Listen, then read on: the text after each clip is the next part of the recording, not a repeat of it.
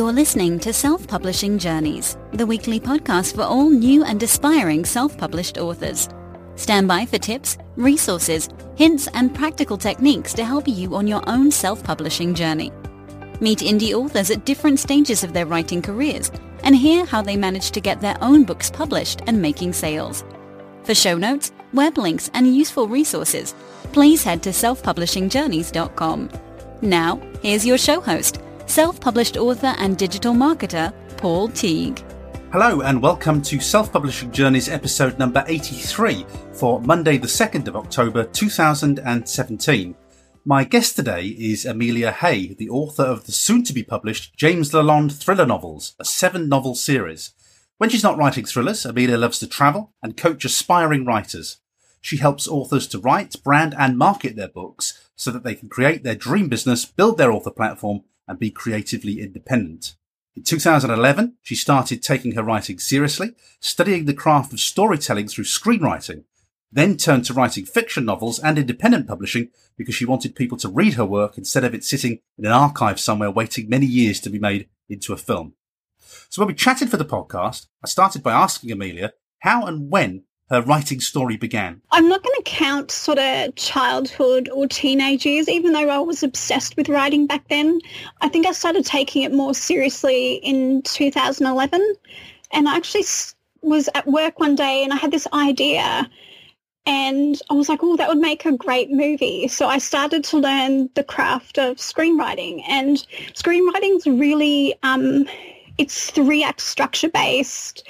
There's a lot of sort of structure to scene and all sorts of stuff like that you need to learn beforehand. So I decided to write 4 feature film length screenplays. So I think they were roughly 110 pages, which is 110 minutes of screen time. So, and then I got to the end of the 4th one and it sort of dawned on me that if I was lucky enough to find an agent and to sell my screenplays, they would just sit in the archives of some production company and never see the light of day. And that's when I sort of realised that it was actually really important for me to get my stuff seen. And so I thought the easiest way to do that would be to turn my last screenplay into a book, because I liked the characters and the context and the story of that screenplay. And I thought it was a little difficult because it was set in a theatre and it was about a theatre company. So it was sort of Smash, but more sort of romantic comedy based, if that makes sense. Mm.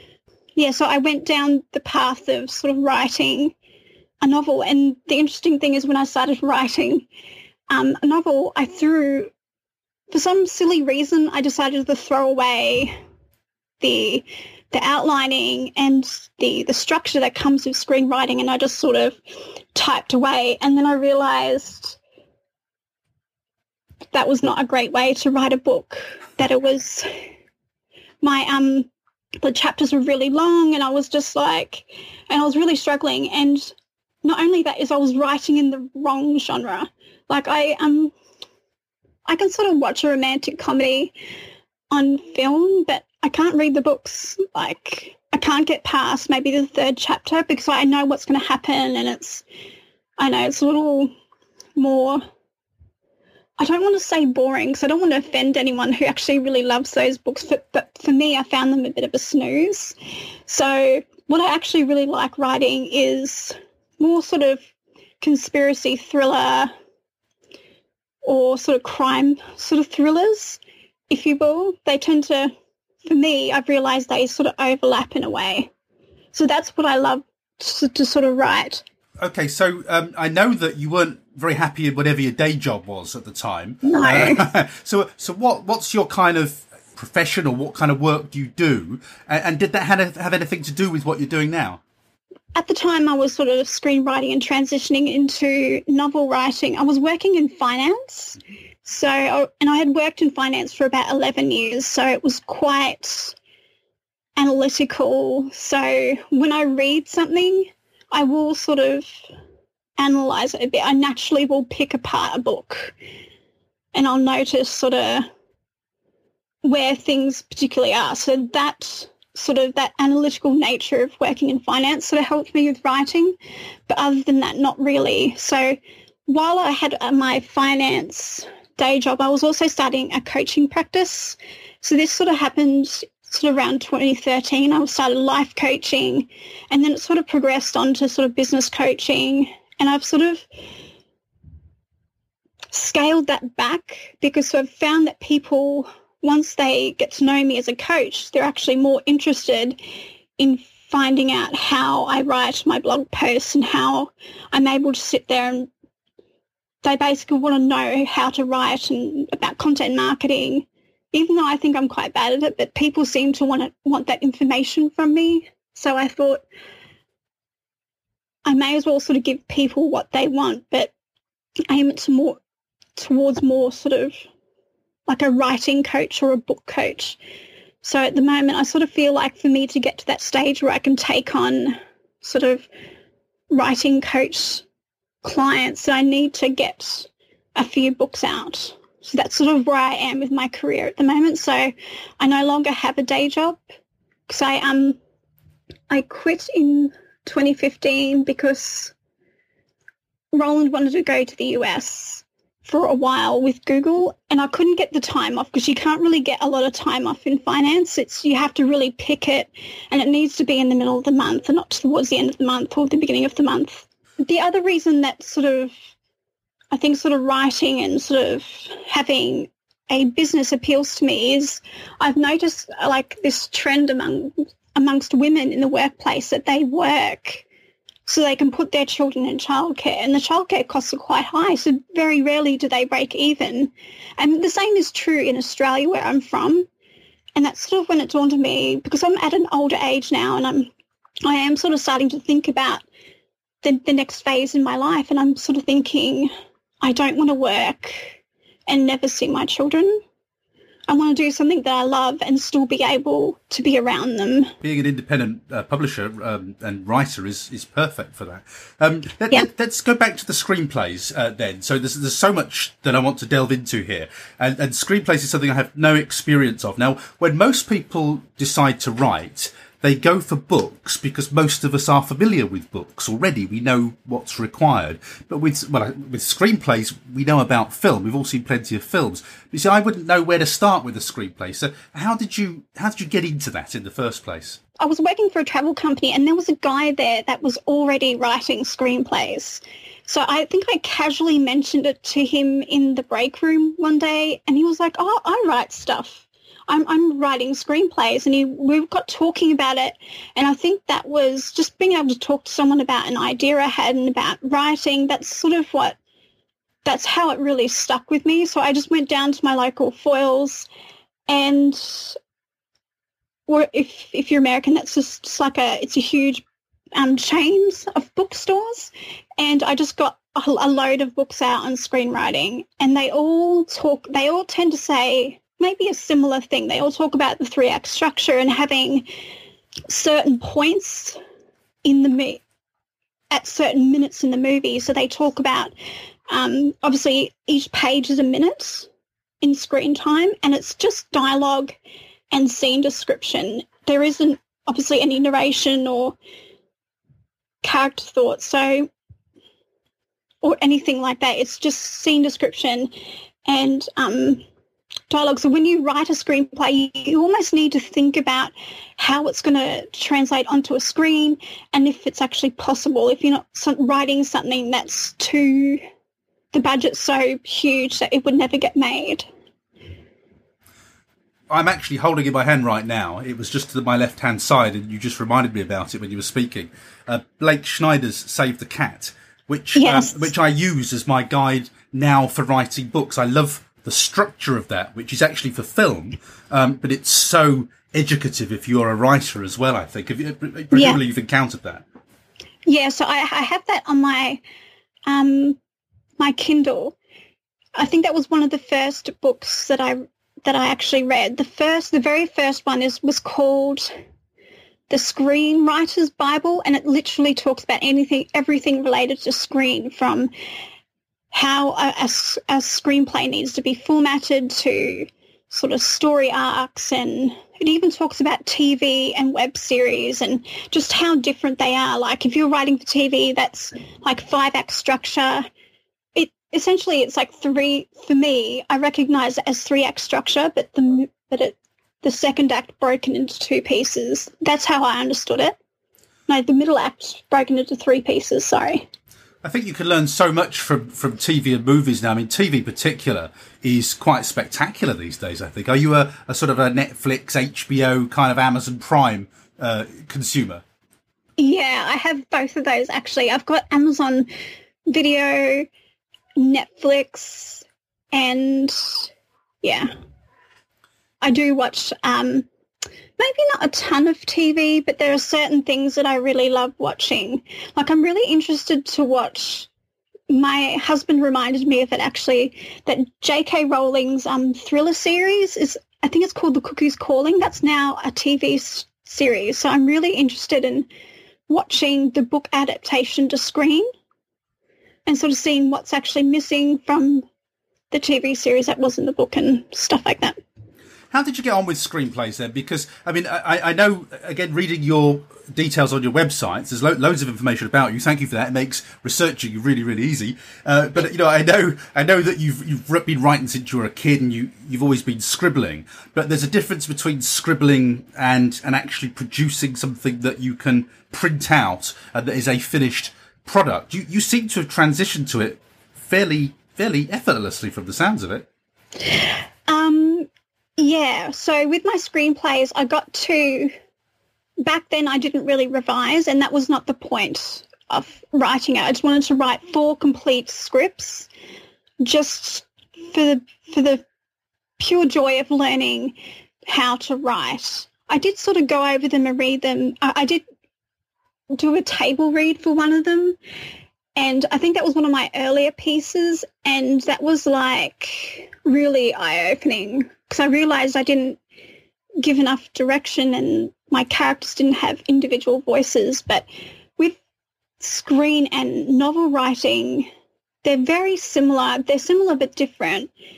Like the structure and the outlining, like you said earlier with the Save the Cat book, you can take it across to novel writing and it sort of fits. I think that's why I was able to transition so easily. I bet one of the really good disciplines actually of writing screenplays is, and I think you've alluded to it already, is distinctive voices from characters. When you've only got voice and I guess I call it studio direction, but things that happen, it must be very necessary to delineate the voices of each character. Do you have any kind of tips and strategies for that? Something I struggle with in books actually. When I sort of will write character, specifically dialogue, I know that's slightly different from characterization, but I've realised that over looking back at what I do, I almost sort of take on a character as I write the dialogue. It's almost borderline acting, but I'm sitting down. And sometimes I will act out a scene so I can see that it's believable, even though it's in a book. But before I start writing a novel, I always start with the character and I go into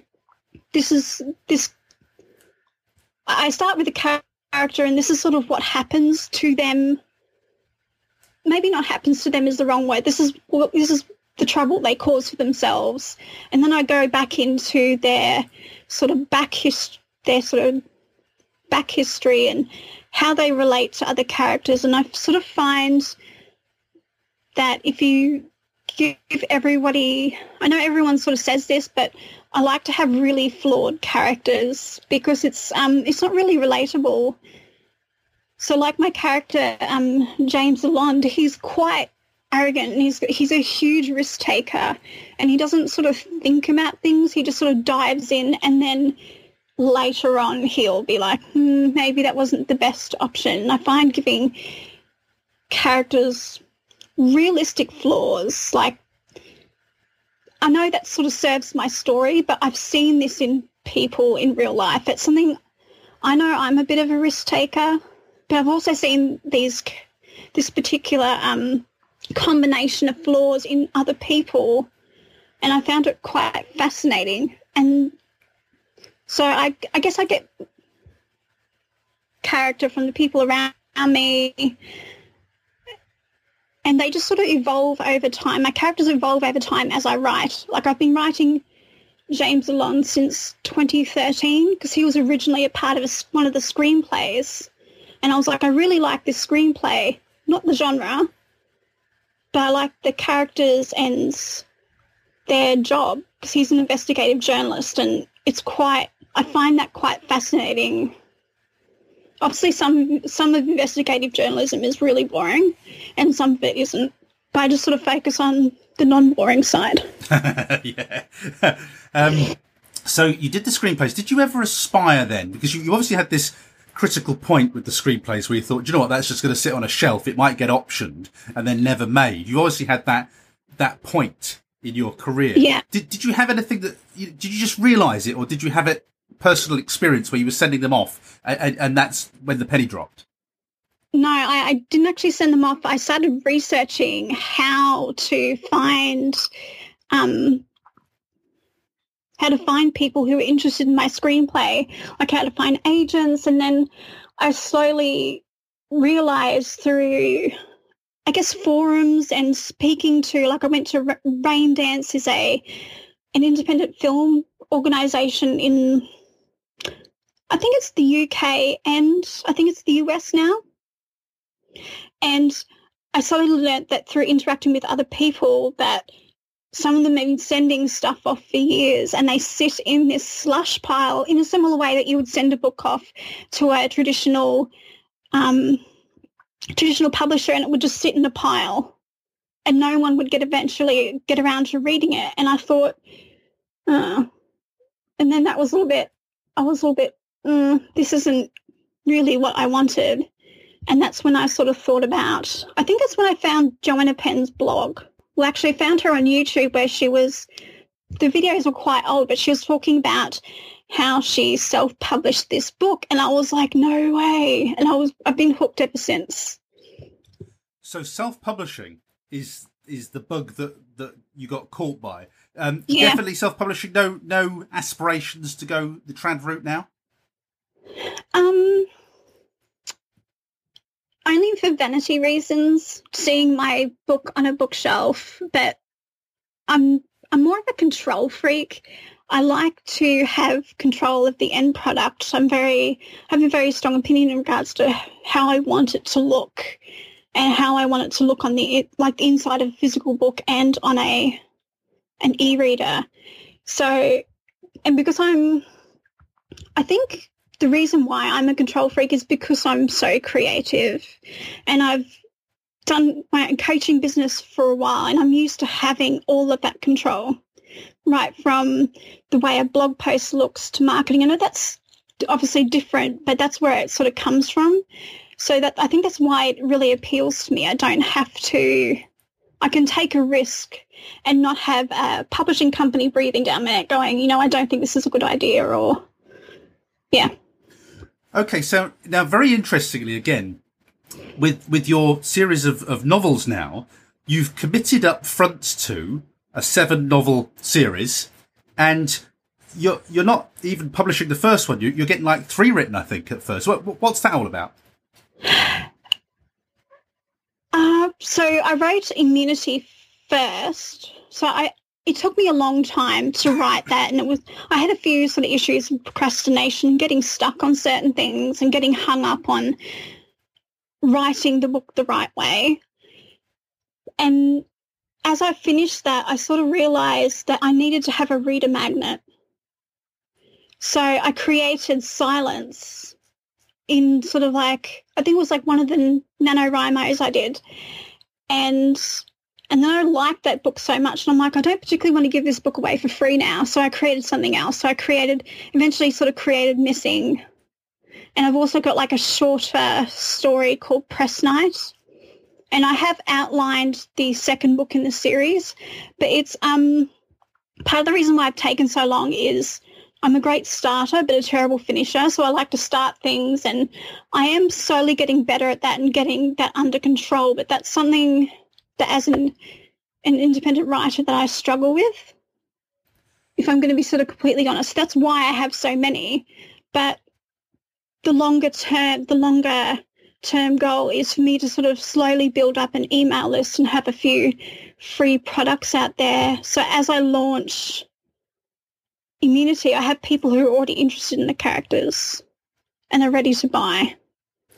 I've just noticed, I hadn't seen this before actually, but as we've just been talking, I've just noticed that you use a similar device that I do on my website, which is you've got a little counter on your website that says how far you are with the draft. So you've got, at the moment, Immunity is 106,000 words of 108,000 words. That's a pretty substantial novel. So congratulations on that. That's immense, 108,000 words. You've got, 60,000 words Silence is going to be. You've got 51,000 words of that. And then your missing book is going to be about 26,000 words is what you're aiming for. So very different lengths. And I can see, at 60,000 words, you don't really want to be giving that away, do you? No. Quite hard to do that. That was originally supposed to be a novella, and then I realised I can't actually write a short piece. It's like really difficult. So that ended up being,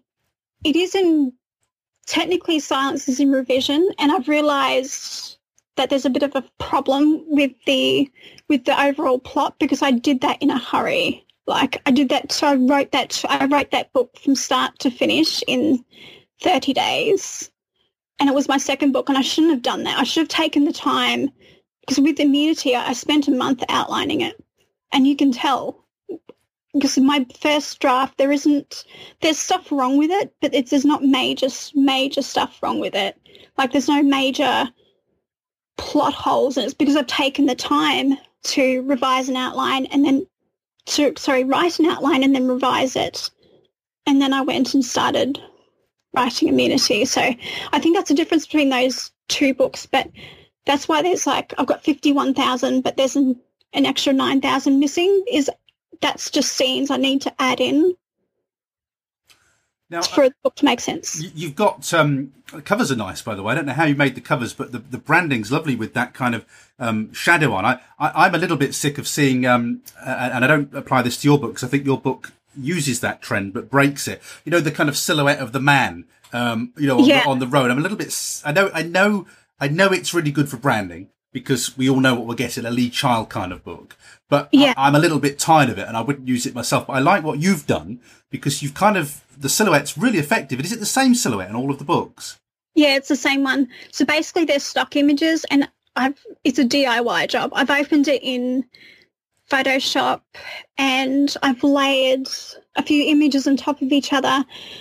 And I think there's a colour on top of that as well, not a colour. I've gone in and I've altered the images. I've made them more darker and I've kept the fonts the same. So it's the same type of thing. So I've purchased Mark Dawson's Self-Publishing 101 course, and there's a section on there on cover design where Mark Dawson's cover designer goes into detail about if you do DIY a book cover to make it simple. And that's when I thought, so if I just have these two images and then I keep everything consistent, then it looks good. But that wasn't my first version of Immunity. There's been, I think, 4 versions of the cover since then. No, prior to that particular one. And I got something that I was like, oh, I really like this. This actually looks like a proper book. And then I designed the other 2 based on that. Well, they look very good and they look very branded. So when you release these 3 books, it's going to be quite obvious they're all part of the series. And I think you've done really well with that. And it's interesting to hear that you've learned, from Mark's designer, who is a pro, isn't he? Does lovely covers. And he's done there's the front cover of Carrie by Stephen King. And I was like, he's like he's like a designer for, obviously he does trade as well, or did do trade. I'm not quite sure if he still does. But I'm very interested in getting my books to look really similar to what's already in the bookshelves of a bookshop. What I am interested to know is how you could possibly manage at one time, 3 projects of that scale. I'm very much I think in like the Belbin test, what you call a finisher completer. So I do one thing, finish it, move on to the next thing. Yeah, here you are. I mean, 108,000 words is a vast project, and you're at different stages in different projects. I would find that really, really difficult to manage. So does this suit the way your mind is wired? Yeah, I'm very much I like to have lots of plates spinning. Occasionally I'll have too many going at once and things will fall off. Like up until recently, like I was planning an international wedding and a whole heap of other things. I was writing, or I was working on those projects, and I tried to start a podcast that really discusses thriller writing or thriller books, which is more of a future book marketing thing for me. And, a YouTube channel, and it got really overwhelming because I underestimated how long it would take to plan my wedding. So I got married in Brisbane, and I had to sort of cut a few things off. So I cut off the more businessy things like the YouTube channel and my podcasts. And I thought, and then it was manageable. But I only ever write one first draft at a time. So I'll be writing a first draft and then sort of creating another story and sort of outlining something. But I won't do 2 first drafts at a time because that's just super difficult. And by the time I get to writing a first draft, the book is usually set in stone. I mean, I usually add in other scenes because I sort of think as I write, I realise, I need to do this in the book for everything to make sense. But they're usually not huge things that alter a book. So that's why I can do a few things at the same time. And now that I'm revising Immunity, I did pause that to go back and create a series Bible because I realised I was getting confused and I needed to make sure everything was consistent. So to do that, I had to go back and read Silence, and I've started revising Silence as well. Is your plan then to release these books at once when they go? And do you have a date set in stone for these? Yes, March 2018. I want to be releasing Silence. No, sorry, I'll release Immunity first and then I'll release Silence probably maybe a month or 2 later, and I'll advertise that as the prequel to that, and then I'll release the others after that.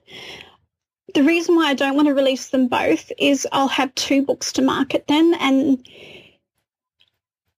I'm just sort of worried I don't want to give myself too many things to market, especially when I don't really have a grasp on what book marketing is. So I don't particularly want to do too many at once, so I'll spread them out. So maybe between 2 and 3 months. It depends how I go and how I feel about whether I'm able to still do all of these other things and market a book. Yeah, there's so much to do. And you said earlier that you've done Mark Dawson's Self-Publishing 101 course, so no doubt how daunting it is. After you've written the book, the marketing's just as challenging as actually doing the writing and the revising.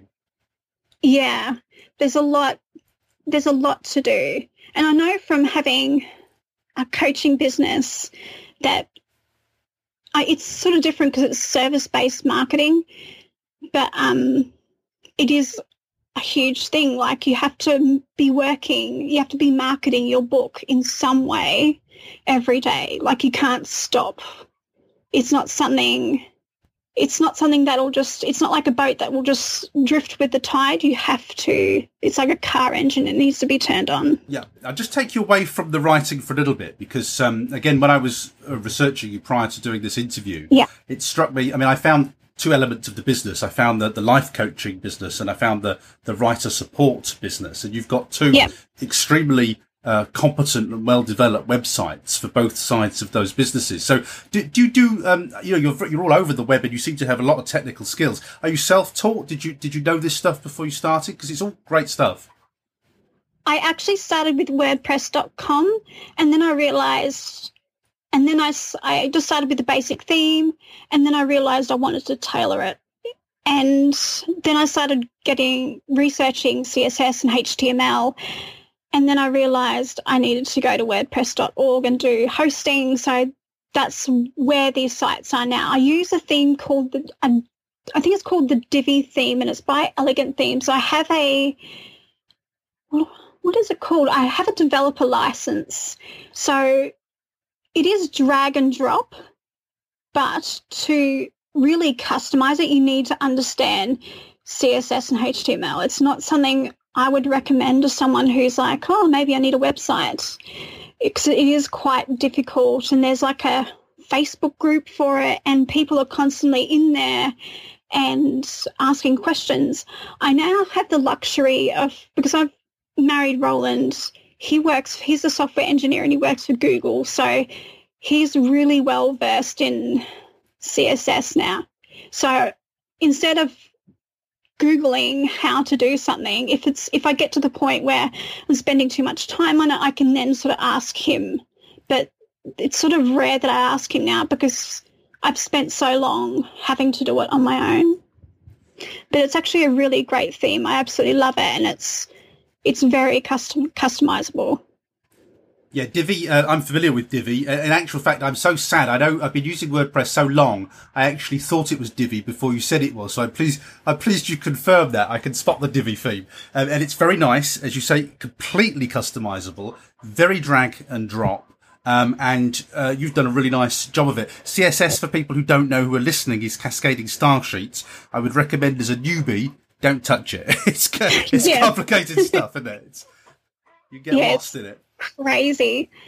I'm getting to the point where I need to sort of create a child theme with Divi because I added these extra features, and every time I get an update, I have to add them in again. So I need to sort of figure out how to create a child theme so it's not going to change.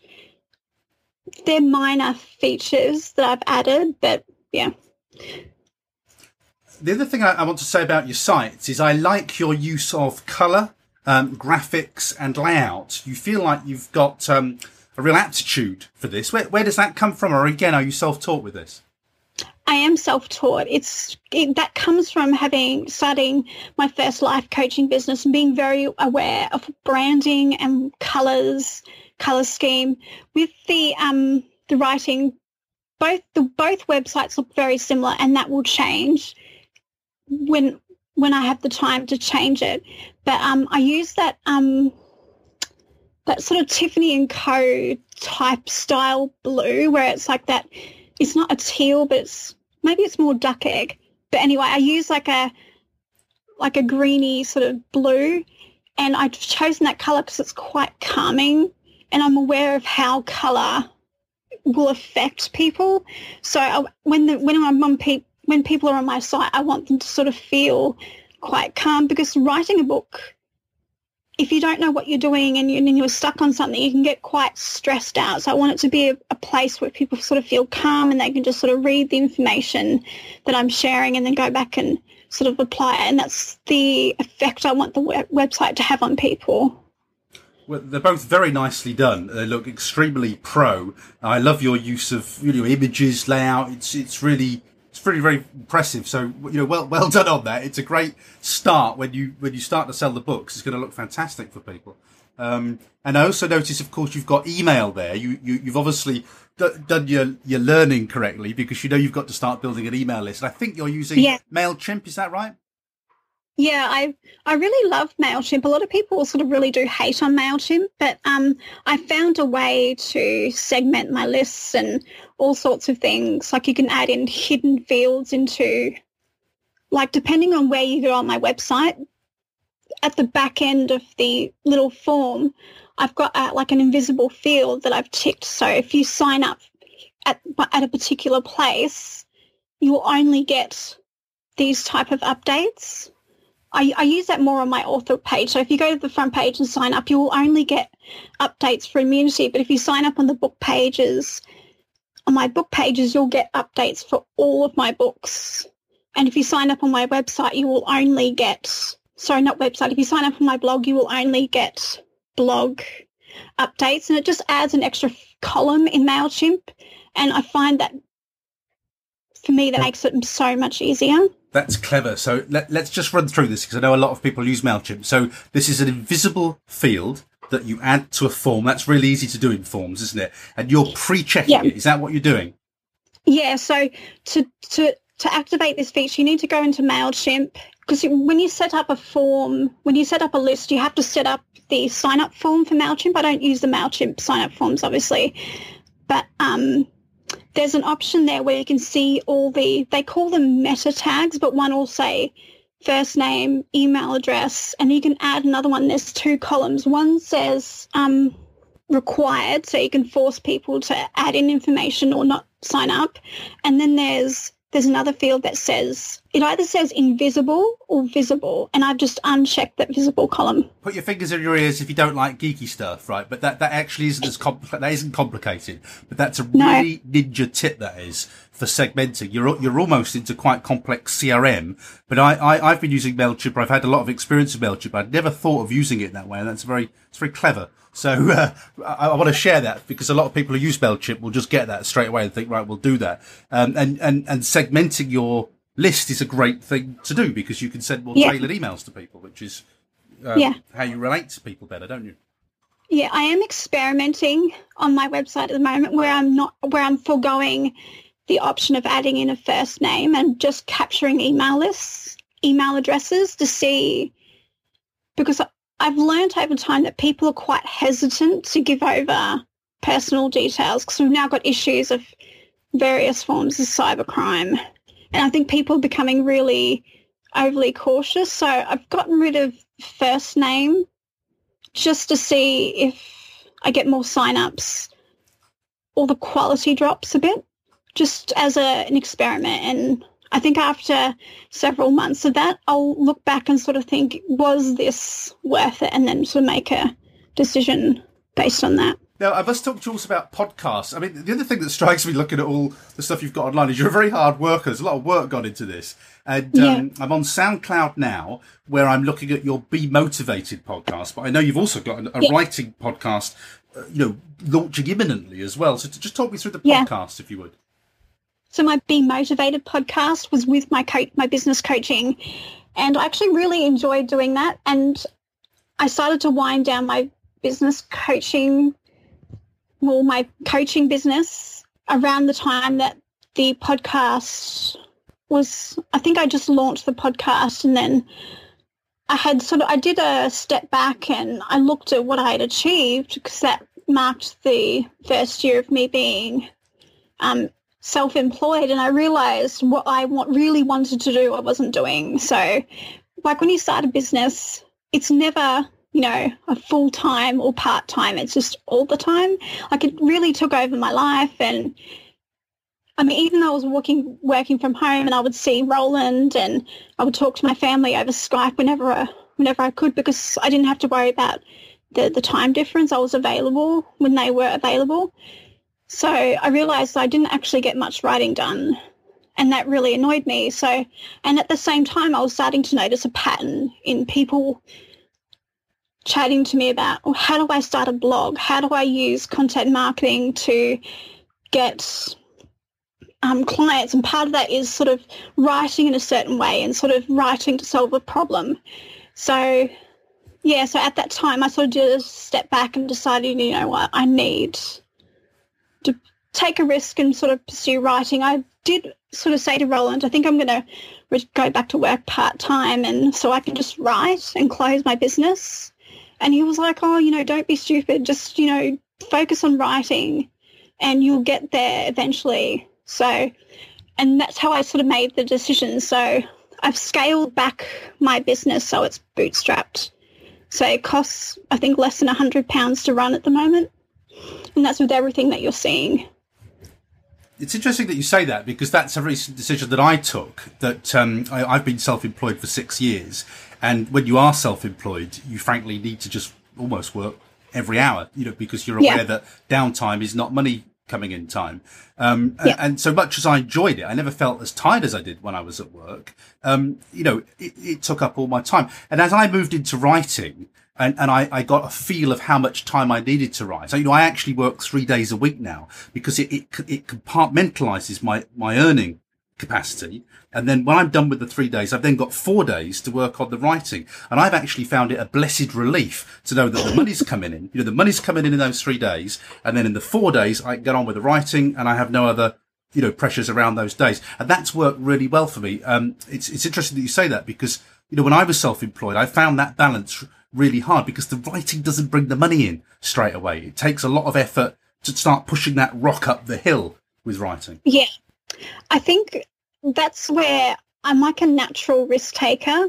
And I think this is why I chose this particular path and not the part-time job and, the writing, because my particular skill set at the moment, like if I went back and got a job, I would have to go back to finance. And I don't really love it. It's not a reflection on like the people I've worked with or the companies that I've worked for. It's just I'm such a wrong match for finance. Like I'm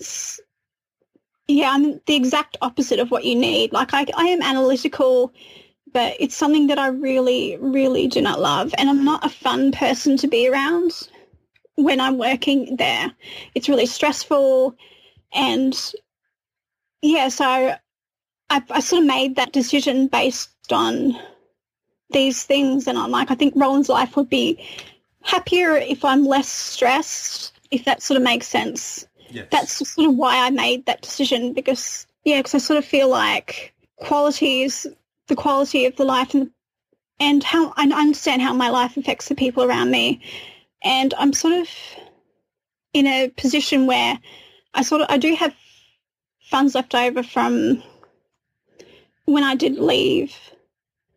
And my business is really, it doesn't cost that much. So it's like $1,200 a year. So at the moment I haven't spent any money on an editor yet, but that's where I'm leaving my money for, is like the professional editing, because I realise I'm going to need like a developmental editor. Like I can't get away with that. Even if I use beta readers, I still don't want to risk putting out a product that's subpar because my name's going to be attached to it. And I've also got like a writing sort of tips blog attached to my brand as well. So I want to put out a great product. So it means I have to sort of obviously invest and do everything the right way.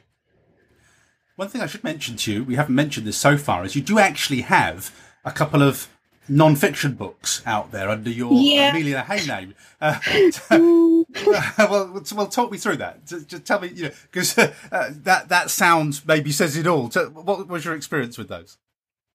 Basically, I wrote those, press, publish, and nothing sold. And it was because I didn't market it. But I really dread getting sales for those. Mainly, I know that sounds crazy. It's because I know they're not the most amazing products out there. And they were the first books I ever wrote, and they're just not great. I wrote Smarter Goal Setting to accompany my business, my sort of business coaching, to help my business coaching clients sort of set goals and sort of working sort of towards that. And so I wrote those. I actually don't think I got a professional editor. I did spend a long time editing it myself. And I did sort of give it to a few people who I knew were to sort of go through it and tell me what they really thought. And I just sort of put it out there, and looking back, I should have sent it to an editor. But actually, I think that book cover for Smarter Goal Setting was the second cover I ever created. Obviously, 101 Facts About the Brain was the first one, and that was a tester product. I just thought, just for me to sort of experience self-publishing and sort of using, what was it called back then? Well, the KDP dashboard and all of that. So that was a pilot product. Was that Cover Creator? No, I didn't use the Cover Creator. I used Canva. And I don't recommend using Canva because I've seen in their terms and conditions that they actually own the artwork you create with their product, something along the lines of that. And I was like, oh, yeah, I don't think I'll be using them anymore. So that's when I transitioned to Photoshop. I just jumped in the deep end and thought, I'll figure this out. Well, Photoshop is difficult to use. I'm supposed to be trained properly in Photoshop, but I can't make head or tail of it still. It's quite a challenge. Were you using a stripped down Elements version, or did you just go straight for the big one? I just went straight for the big one. See, I'm a jump in the deep end. I'm a sort of jump in the water, don't check the water level first type of person, because I find that I'm prepared to learn how to use a product because I know long term this will be very beneficial. So I'm willing to put in the time. It's why I created my websites myself. It's because I sort of realise further down the track this is going to save me a lot of money. This could be my inner bean counter going, how can I save money? But I think that sort of thought patterns probably from working in finance for such a long time, but I actually do love figuring out how to use a product like software. It's something that I really enjoy. It sounds really nerdy now that I say that out loud, but it's something that I really, really love to do. On your coachameliahay.co.uk site, there's a lovely picture at the top with what I assume is your bookshelf with Think and Grow Rich, Napoleon Hill. You've got some NLP there, Tony Robbins, all the books that most aspiring entrepreneurs have on their shelf. I've got my shelf of similar books to my right. So I wanted to ask you then, where do you go to feed and learn, to feed your brain and to learn about entrepreneurship, writing, and as well as books? I'm referring to podcasts and audios as well with this. Okay, back then I was listening to a whole bunch of people about entrepreneurship. Maybe I should just open my Kindle app. Yeah. And the answers will come, yeah. Because I've read so many things on entrepreneurship, it's crazy. I originally started listening to Marie Forleo's YouTube channel, and she talks about life and business there. So that was my first exposure to entrepreneurship. And then after that, I followed a few other business coaches like Olivia Charlet. She has a YouTube channel as well. And I got my own business coach for a while. And what about writing? Where do you go for your writing input? You've mentioned Joanna Penn already, of course. Yeah. I've actually, now that I've sort of listened, I sort of focusing more on writing, got a ton more things that I sort of listen to. So obviously there's Creative Pen podcast. I really like the self-publishing podcast. I get so much more from that. I get so much more out of that than just sort of publishing, because it's like almost you get to listen into what guys talk about when people aren't around. But that's sort of how I when I listen to that podcast, because it's Dave, Johnny and Sean, they're quite funny when they're together, and I find that quite entertaining. But they also have some really interesting guests who obviously are more advanced than me, and I find that stuff really quite interesting. Also listen to Mark Dawson's self-publishing formula podcast. There's also a YouTube channel by Mark Chamberlain, and it's called he used to have a podcast called The Book Editor Show, and I found that YouTube channel really fascinating because at the time I just finished writing Immunity and I was really stuck. Like I couldn't figure out how am I supposed to revise a novel, and I would go researching heaps of things and everyone says something completely different, and I sort of felt like he dumbed it down for me. And from that I was able to create my own sort of heavy edit sort of checklist. So I actually revise my novels in phases now, and I look at one particular aspect, and it just makes it less overwhelming for me.